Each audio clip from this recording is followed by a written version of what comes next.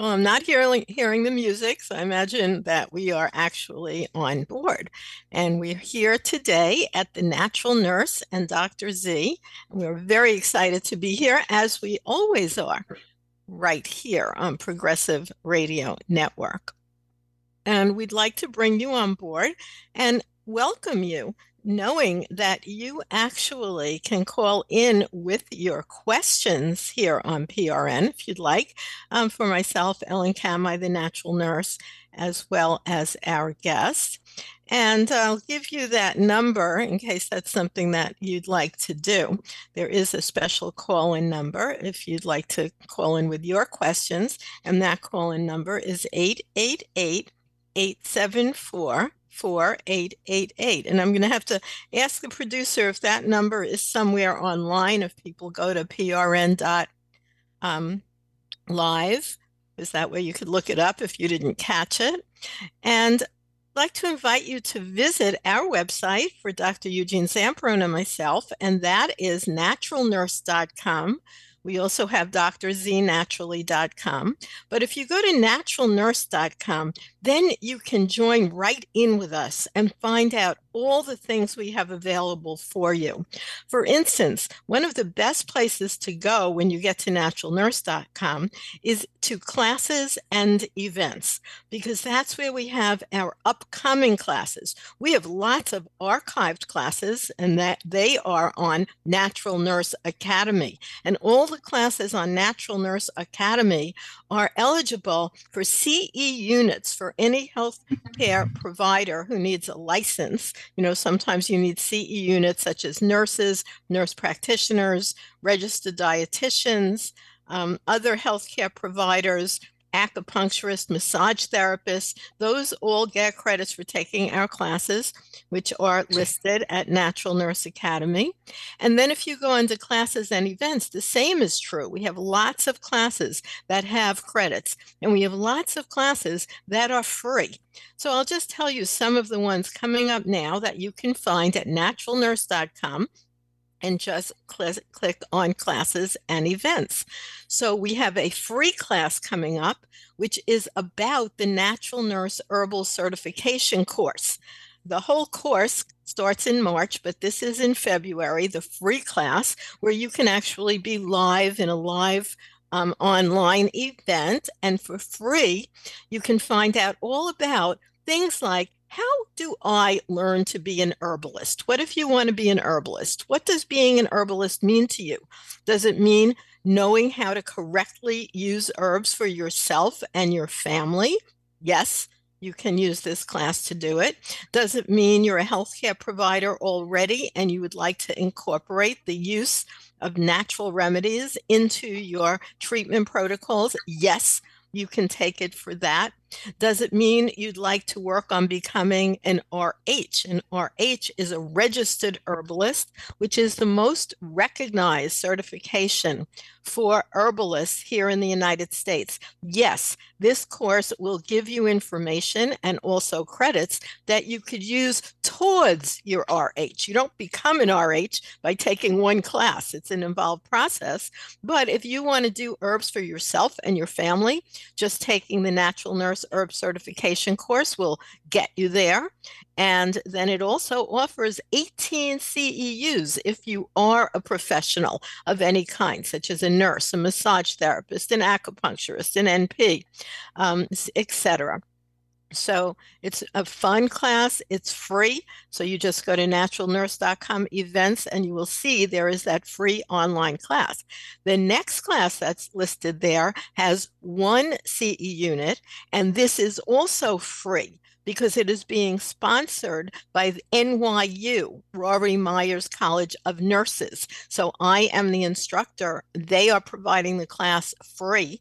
You just have to email them to request the Zoom link.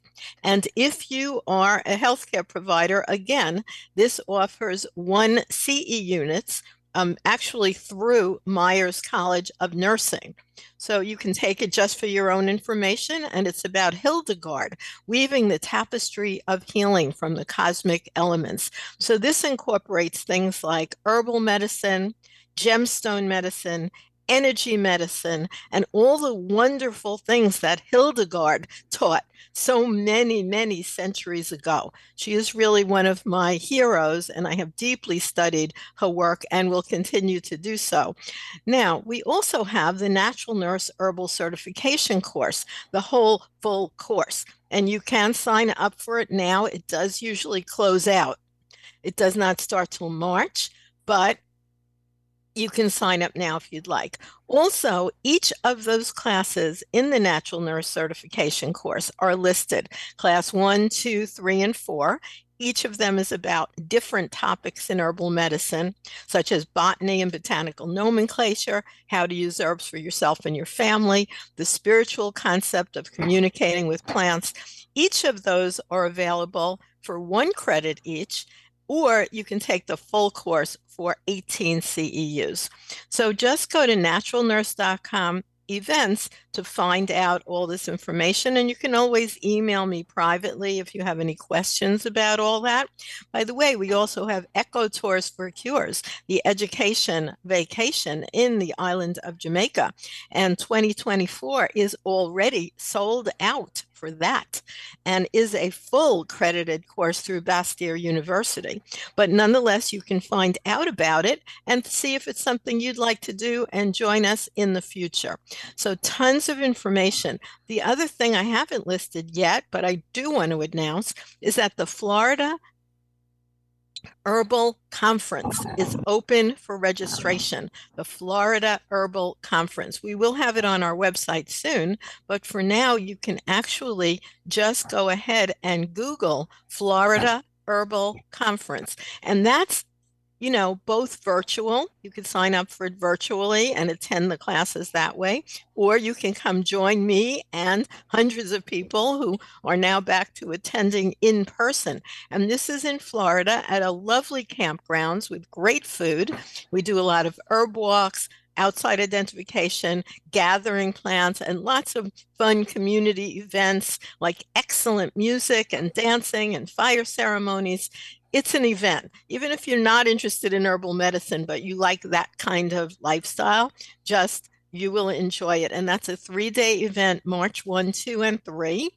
And I will be there. Many top herbalists will be there, like Seven Song. I know for more than 40 years that we've been, let's say, herbalists together. And it's going to be a phenomenal, phenomenal event. And that is the Florida Herbal Conference. It's the 13th year we are having this event. I have lectured at almost all of them, and we'd love for you to join us.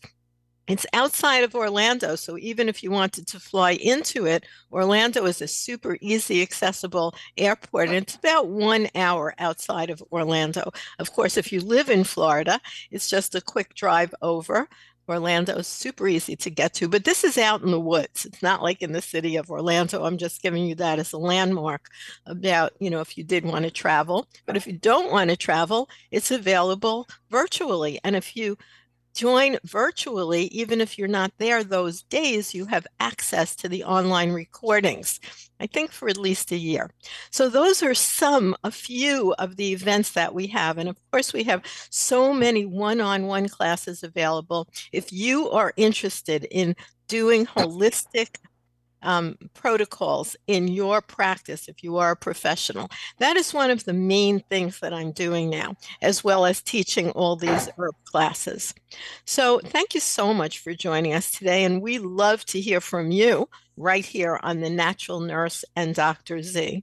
And today we have a wonderful guest. His name is Saad Harti, and he is the CEO and founder of Legacy Healthcare. And Legacy Healthcare is an important word because that's how you would find him and his work. And Legacy Healthcare is a beautiful website that will also have a lot of the information that we will be discussing today. So sometimes people look things up while we're talking about it, so you can follow along, or we'll, of course, have the link live on our archives after the show, but it's Legacy Healthcare, all one word, .ch. So thank you so much for joining us today, Saad Harti. Hi, how are you? Thanks for hosting me.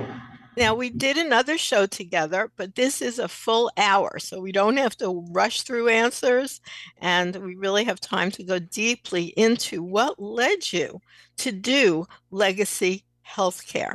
So let's start out by going back in time to see how you got to this project in your life. Sure. Uh, I have to dig into archaeology, but I Oh, still have. archaeology is a good place to dig, right? Absolutely. No, so let's make it very simple. I mean, it really started from a personal experience.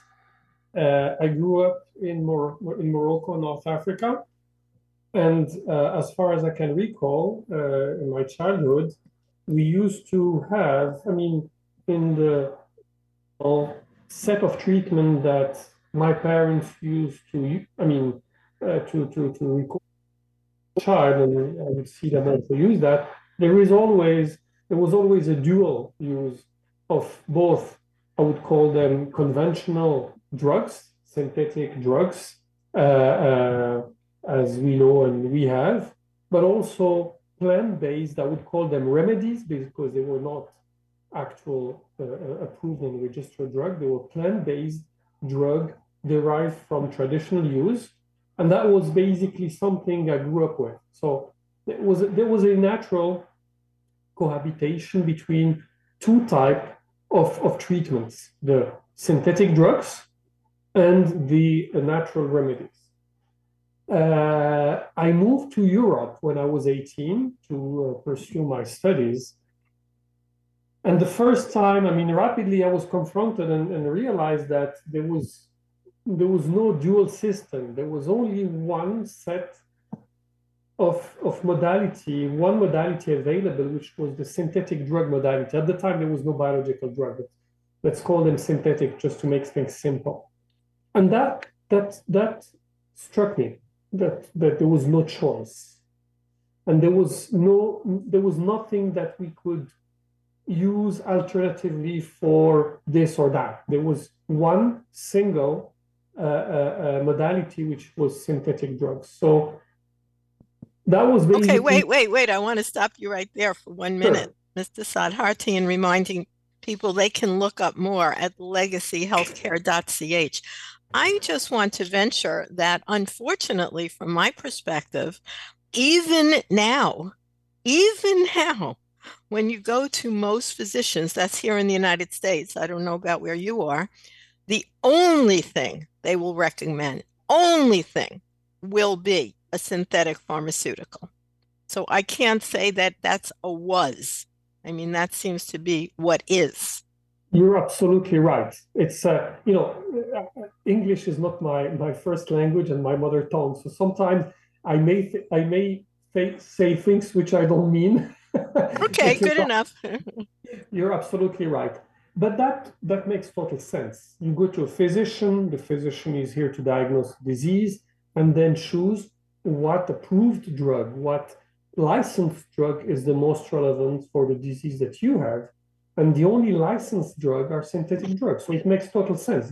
I mean, there is no issue about it. But that basically left me with this, I shouldn't say sour taste, but an odd situation, an odd feeling that I had no choice. And lo and behold, a few years after, I started working in the healthcare field.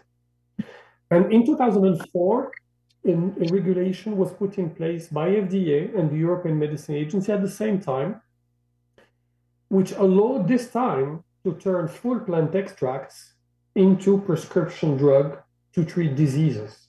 So So that's interesting. So let me stop there because actually, I would say, so you're saying there was a specific rule saying that herbal extracts could be, after certain testing and standardization, et cetera, be actually called prescription drugs.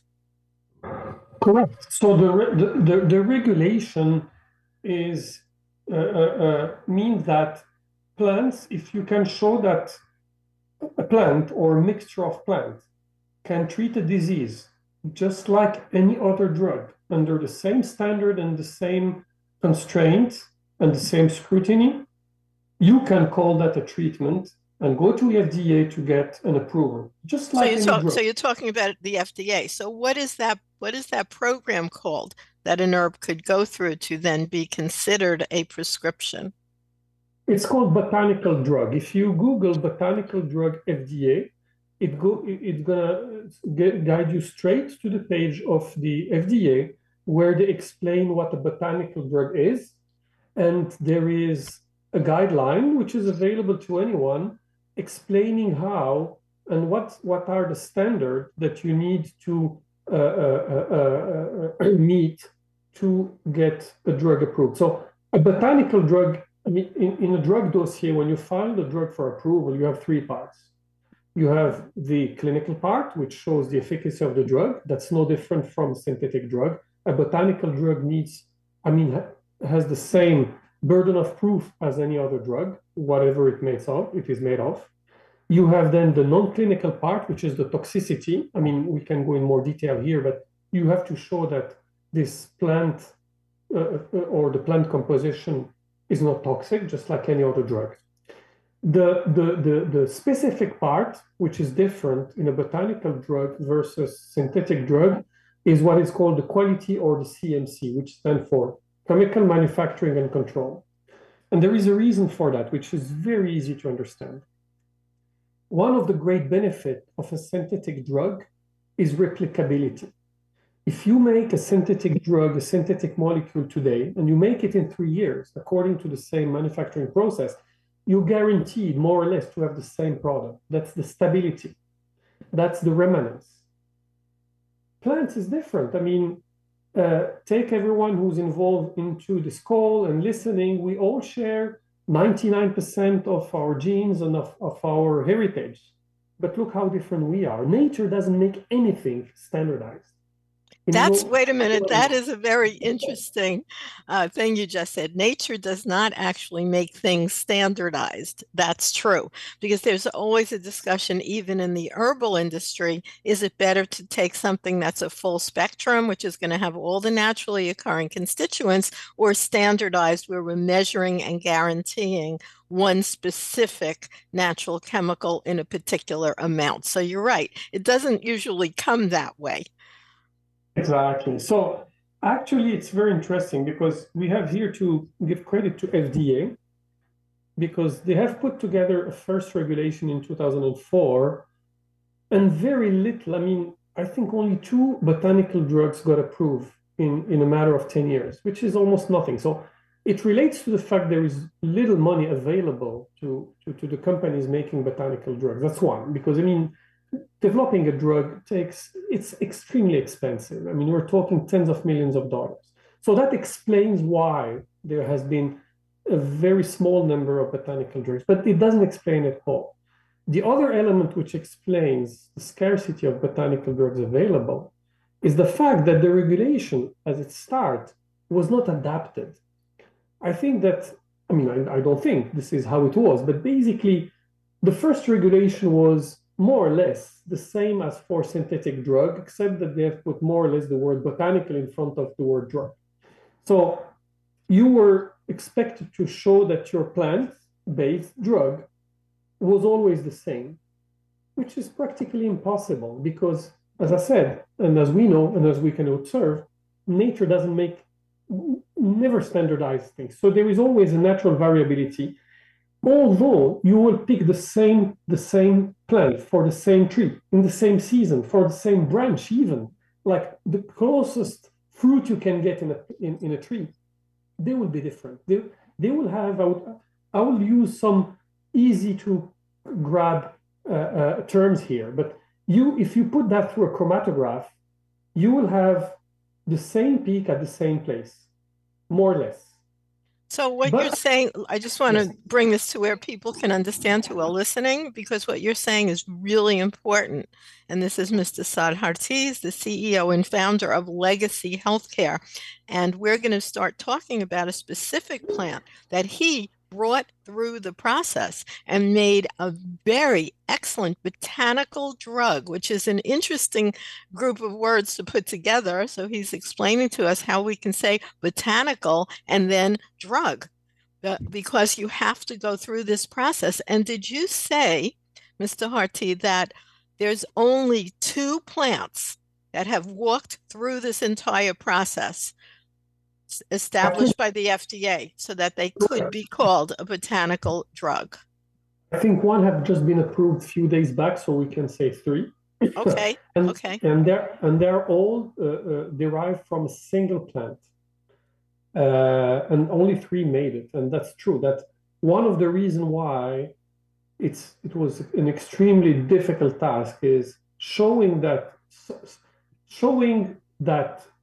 things were identical, while the starting point, their starting material was different, was merely impossible. But FDA has revised and adapted its guidelines to the reality. So right now, and the guideline is almost, can be understood by even, not people not belonging to the pharma industry.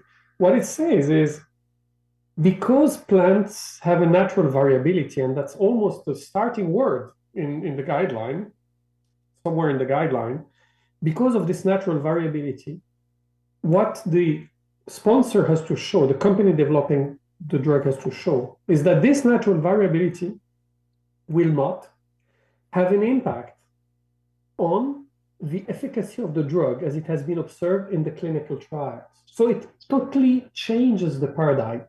You don't need to show that something which is variable is identical, which is impossible.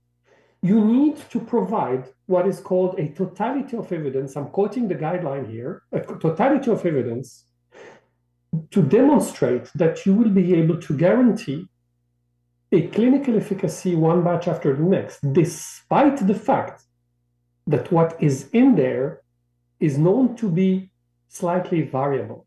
So, and they explain you how to do it. They're not just telling you, look, do it and come back. They're saying how to do it. They say, make sure that when you use, in the plant you use, make sure they always come from the same place.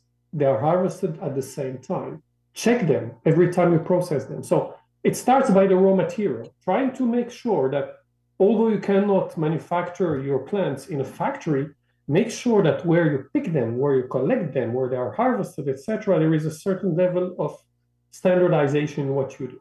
And then, of course, you're working in a very high-end laboratory, so you can do testing to be sure you're getting that fingerprint of the correct plant. We're going to have to take a little break right here. Sure. And just to talk about our natural medicine chest. And when we come back, we're going to continue our discussion with Saad Harty. And I definitely want to go into the fact that he successfully walked through the development of a specific botanical drug, which has been shown to be very useful for people who have alopecia, which is sort of a disease name for hair loss of specific type.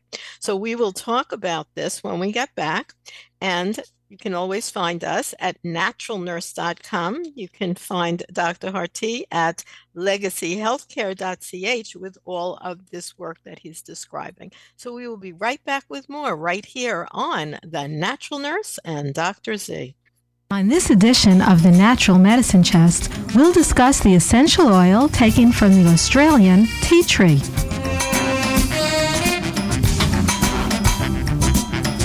The tea tree, known as Melaleuca alternifolia, grows in only one region of the world, the northeast corner of Australia.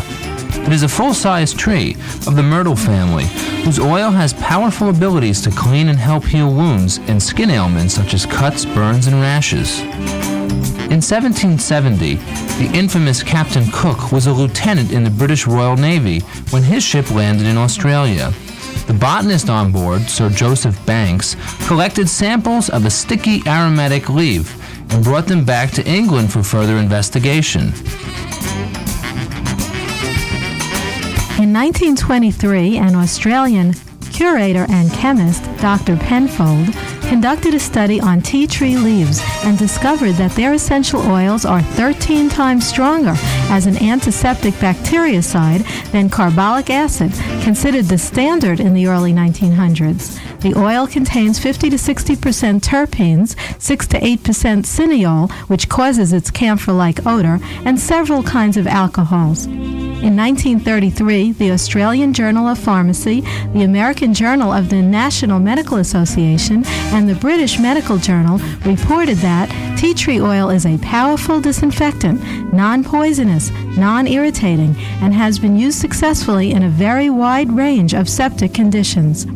Australian tea tree oil is mentioned in the British Pharmaceutical Codex of 1949, the UK Medicine List, and the Dispensary of the United States. During World War II, tea tree oil was considered a standard issue item for all first aid kits for Army and Navy units in tropical regions. The demand for tea tree oil exceeded the supply. However, after World War II, synthetic drugs gained in popularity and the use of tea tree oil in medicine waned. In more recent times, a renewed interest in natural, non-toxic alternatives has triggered a resurgence in tea tree oil research. In 1985, Dr. Paul Belachet, chief of the phytotherapy department at the Faculty of Medicine, University of Paris, worked on several double-blind studies involving tea tree oil and its application as a remedy for candidiasis, chronic cystitis, staph and strep infections, and nail bed fungus. He stated, and we quote, "The essential oil of Melaleuca has entered the team of major essential oils and emerges as an antiseptic and antifungal weapon of the first order in phytoaromatherapy." Try a few drops of tea tree oil in a steam vaporizer and inhale for blocked sinuses, or rub the oil on chest and back for a cough. The Australian Journal of Dentistry reported that using tea tree oil in dental hygiene and in surgery showed it to be an extremely effective antiseptic. Add a drop on your toothbrush or include it as a gargle and mouthwash. Tea tree oil can be applied directly to the skin. Although it's possible that some people may experience a mild allergic reaction, in-depth research has shown tea tree oil to be non-irritating and safe. So, listeners, think about including tea tree oil, the first aid kit in a bottle, in your natural medicine chest.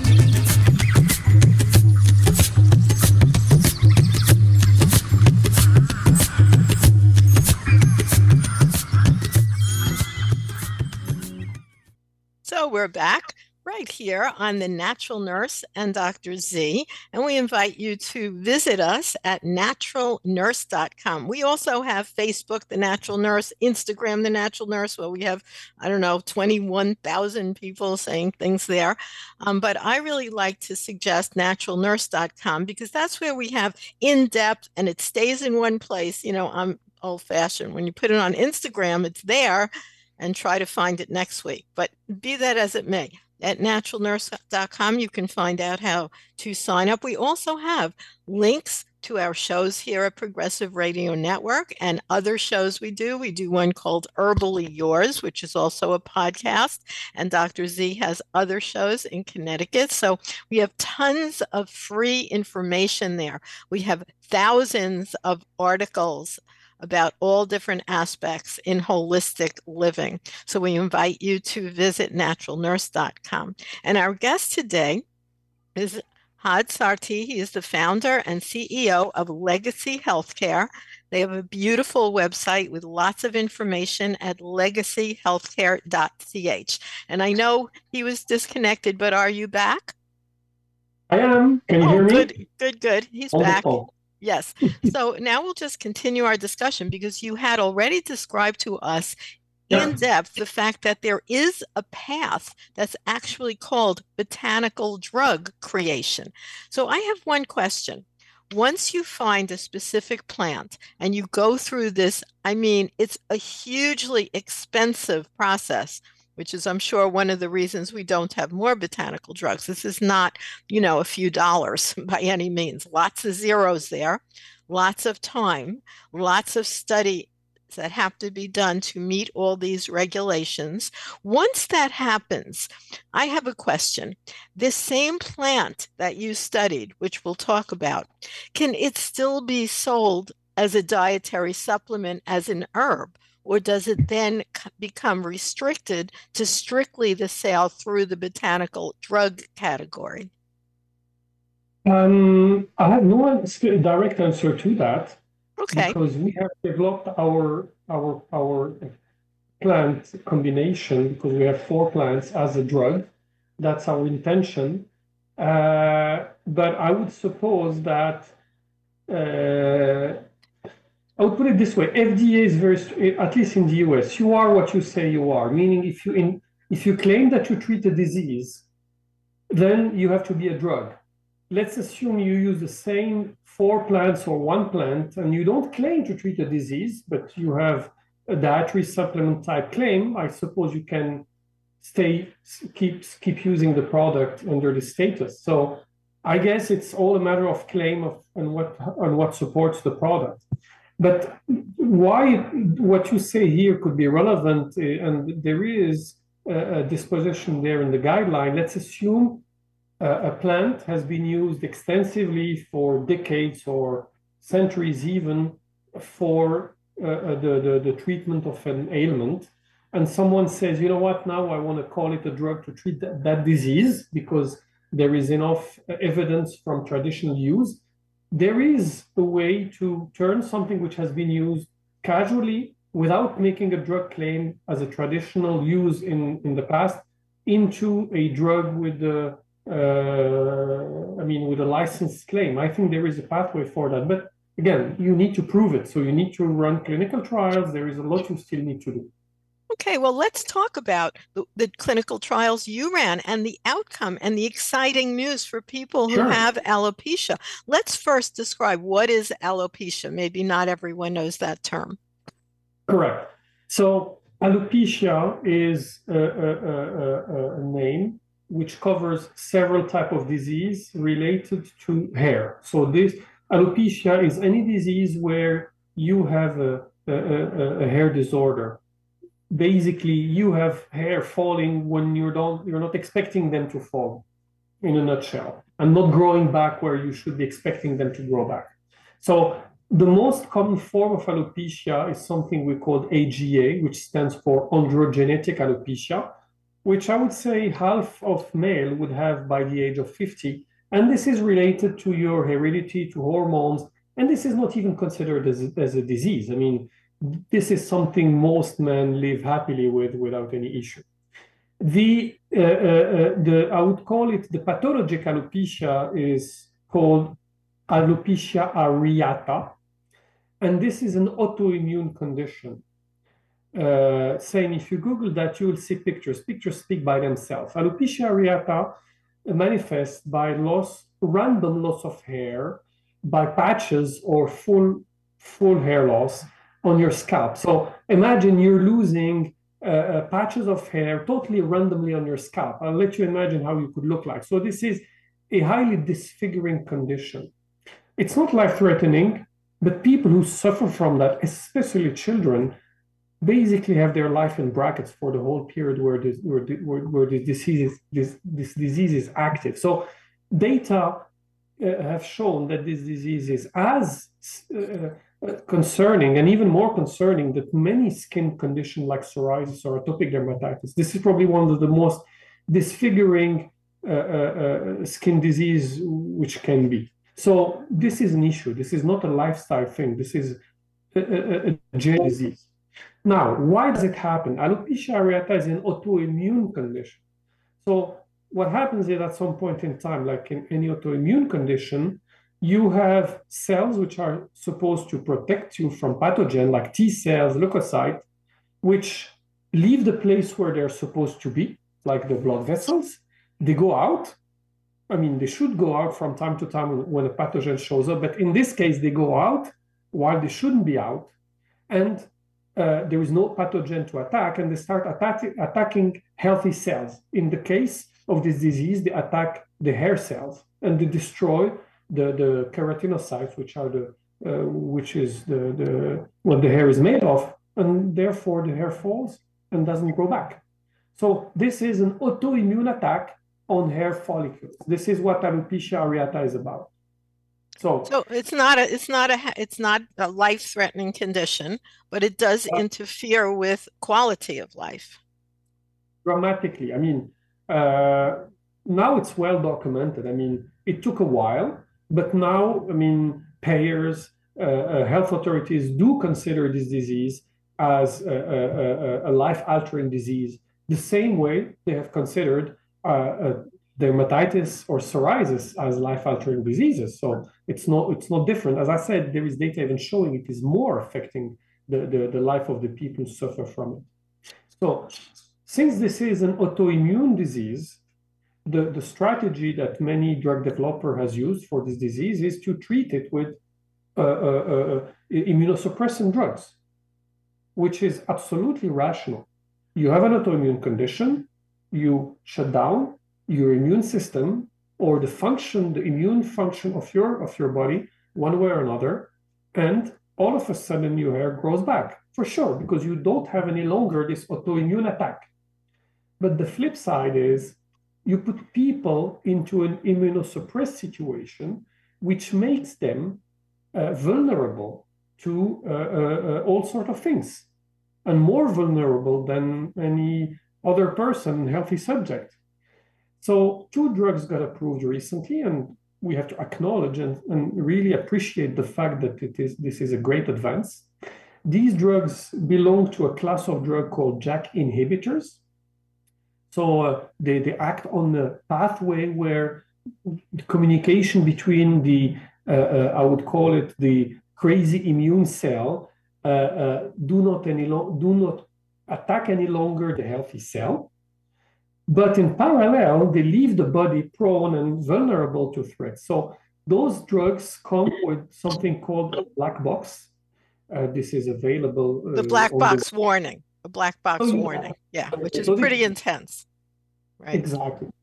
So because they came with a black box warning, health authorities have decided that their safety, or I should say their toxicity, makes them not fit for all patients. So they have decided that these drugs should be used only by the most severely affected patients. So if you put it from a practical standpoint, you would need to lose all your hair or most of your hair to start using these drugs. So imagine you're a fireman and people are telling you, no, don't intervene. Let the house burn down. And then you can start putting the water, which makes no sense from a medical standpoint. These diseases need to be addressed early to precisely avoid disease progression. And this is where our drug make a difference, a first difference. When you use plants which are known safe for human use, the likelihood that you're going to trigger toxicity is close to nil. So health authorities are very confident that this drug can be given early in the disease. Basically, the benefit risk warrants that.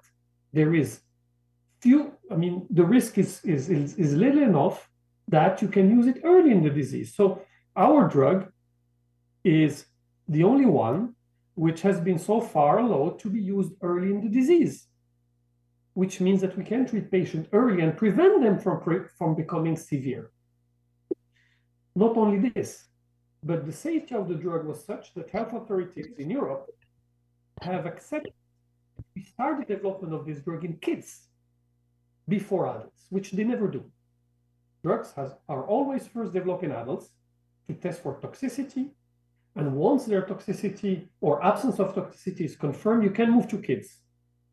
This is the reverse, what happened with us. We start in kids, and there is a rationale for that. The life of the kids who have this disease is in shambles. I mean, it's in rubble. So they are the group of patients who are the most in need. So this is why also we started in kids. And that you can easily and rapidly make the connection between the relevance, at least from a safety standpoint of using plant extract and using it in the most vulnerable population. So let's talk about the herbs. What made you select? What is the main active herbally, and what are the other plants in this botanical drug? So typically here you state the main active. Okay. The whole reason we use full plant extract is precisely because there is not a main one and a secondary one. You precisely use full plant extract because you want all those metabolites to be present, because some have an effect now, some will have an effect later, some have an effect combined with others. So precisely, we're not looking at one single mechanism, and that's also the medical and the scientific interest of having those four plants. I'm going to explain why we choose them. But bottom line, this is not a single target drug. Most drugs have a single target. They are made of a single compound, be synthetic or biologic, but they hit one single target with a very strong selectivity, but one single target.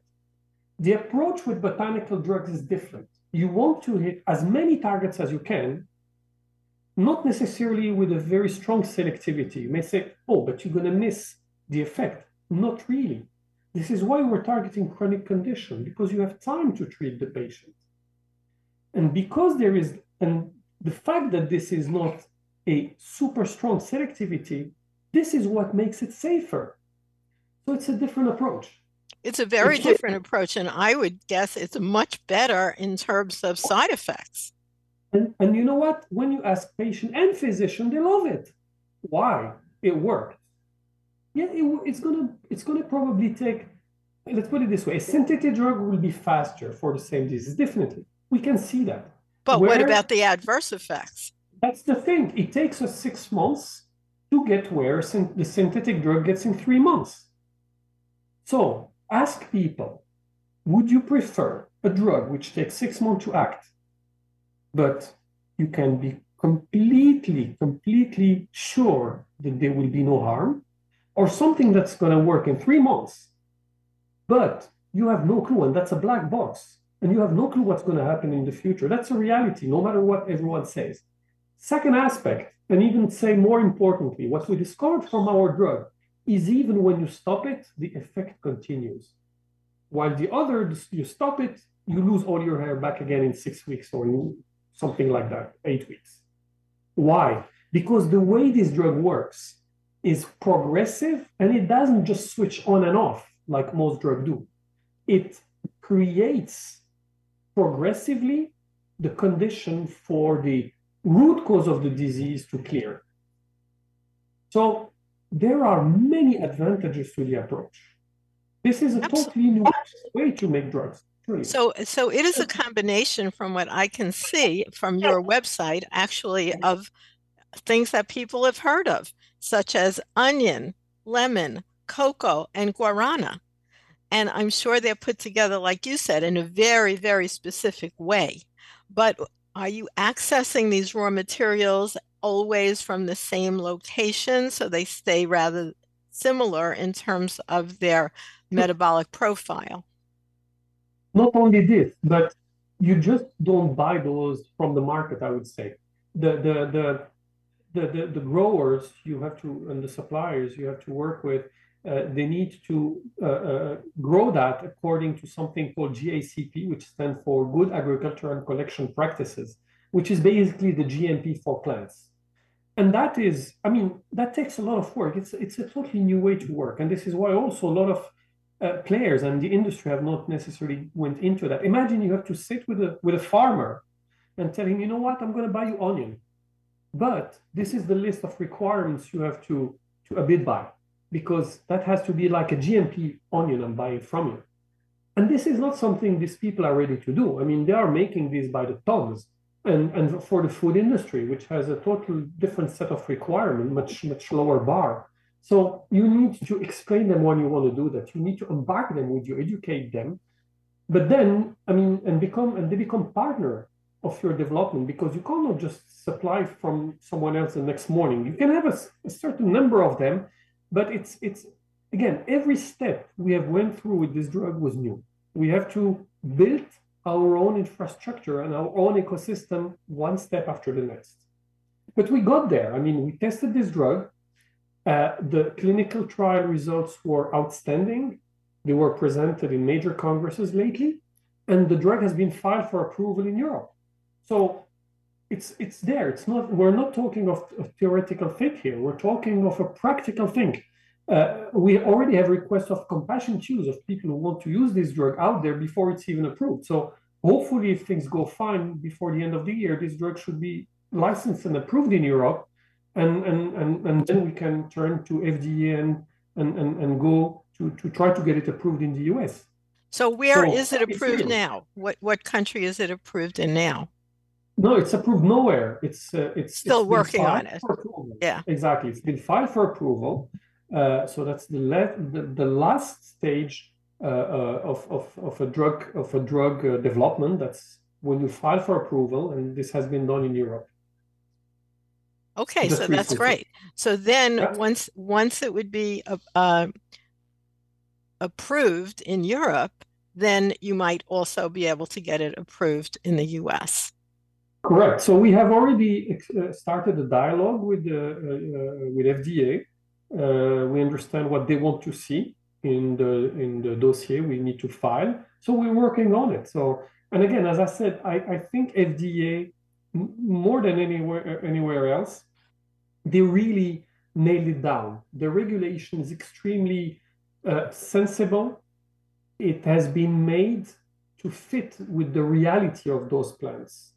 So I think that in the US, better than anywhere else, there should be more botanical drug in the future if there is money to develop them. Because taking a drug to market, I mean, developing a drug from the discovery till it gets to the market, I mean, this is something, even as a biotech, as a single drug company, you know, it's something which takes probably between $100 and $300 million. Yes, that is true. 100, right? So it needs a lot of money. I mean, and this money doesn't come from grants. I mean, this money comes from venture capital, from investors, from the pharma industry as well. And this is probably where my message is the most important. What we've demonstrated with this first drug in alopecia is the ability of a mixture of 4 plants to treat properly, better than their synthetic cousin, I would say, a complex autoimmune disease. And so much safer. So we're going to take another little break here. I hope you don't disappear again like last time, but we're going to take another little break here so that PRN, which is Progressive Radio Network, and you can always find our show at prn.live, or go ahead and just look under any podcast app that you have and put in The Natural Nurse and Dr. Z, and then you will get our show every single week because you can subscribe to it. And we have, I don't know, hundreds or thousands of these shows available online. So we're going to allow our wonderful station, Progressive Radio Network, to have some words here, and we'll be right back with more right here on The Natural Nurse and Dr. Z. More right here on Progressive Radio Network. Thank you for joining us today. And we are speaking with our guest, Dr. Saad Harti, who I think is discussing something that will evolve in the future into a much bigger industry, which is called botanical drugs.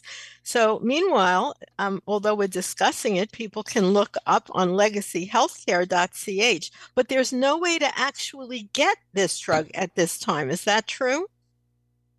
Correct. This is just like any drug. As long as it's still under development, it's not approved and licensed by health authorities, you cannot get it. Okay, so would it be possible for you to release it, in fact, as a dietary supplement until such a time as it becomes a registered pharmaceutical, a botanical drug? So it's actually this one, I didn't mention that, but it's a topical product. It's not an oral product. It's supposed to be applied to the skin, exactly. And, you know, actually, I mean, practically speaking, since it's a plant-based product and applied to the skin, yes, you could theoretically make it available as a non-drug because it's a plant-based. But in this case, you can't make any drug claim. It can't be in the hand of, because if you want to get it in the hands of patient, I mean, you need to have a medical claim, doctors need to know it exists, and therefore it's not much to do that. You really need to get to the point that you have the health authorities validation, the proof of efficacy in control trial. So that's the big difference. As long as it's not licensed as a drug, it will only be available to few people who know what they're doing or look for themselves, etc. So this will remain confidential. So in your tests, have you found any kind of adverse effects? You found lots of positive effects. Like what? What positive effects have you found? And are there any adverse effects that you have found? Sure. So the primary, what we call the primary endpoint of the trial is basically that your drug regrow hair or not. As simple as that. So yes, the drug does regrow hair. As a That's matter of big. fact, That's very big. yeah, and as a matter of fact, in the people who were under placebo lost more hair. So not only it regrew hair, but it prevented more hair loss. Because in many trials, you always have a certain level of placebo effect. So people, you give them placebo, they respond to placebo, and you see some effect with the placebo, and you want to see a bigger difference in the drug group versus placebo. Here, not only there is a difference, which is statistically significant, meaning the trial worked, but the placebo people are worsening. And unfortunately, that's what happens with this kind of disease, especially in people who are at the mid stage of the disease. So it worked. Not only this, but people also, when they reported their quality of life, there is an improvement in their quality of life, which is correlated to the efficacy of the drug. Because at the end of the day, that's what you want. These people have a deteriorated quality of life. You want to get their quality of life back to where it was or better. And the drug does that. And I would say that the most striking effect what we have seen from the drug is even though you stop the treatment, and we did this for 6 months after the treatment period, so we treated people for 6 months. This is where we observed the effect of the drug. And then we stopped the drug for 6 months and the placebo as well. And everything was blinded, meaning no one knows what, neither the patient nor the physician knew who got what from the beginning till the end, during the 6-month treatment and during the 6 months without treatment. And what we saw is although you stop the treatment, there is a continuation of an effect. So people keep experiencing the benefit of the drug. Why? Because the drug didn't only switch on and off a altered mechanism. It changed and it has somehow healed the physiological processes by which the disease happens. And this is, if we take a broader picture and we move on just from the disease we're trying to treat, if we can, and if this drug has done that, maybe other plants for other diseases may achieve something comparable eventually. And they certainly do, but we actually have to end right here. So thank you so much for being our guest today. That was a wonderful explanation. And I would suggest people go to Legacy Healthcare, all one word, .ch, and we will have a live link. And that's very exciting research. Thank you so much for all the money, time, energy that you and your company have put into creating this botanical drug. And as soon as it really is available, let's do another show about it. Thank you so much. With pleasure. Thanks for having me. Thanks for having me. And thank you for joining us once again right here at The Natural Nurse and Dr. Z. We bring you lots of information at naturalnurse.com. And until next time, we're hoping that you stay healthy.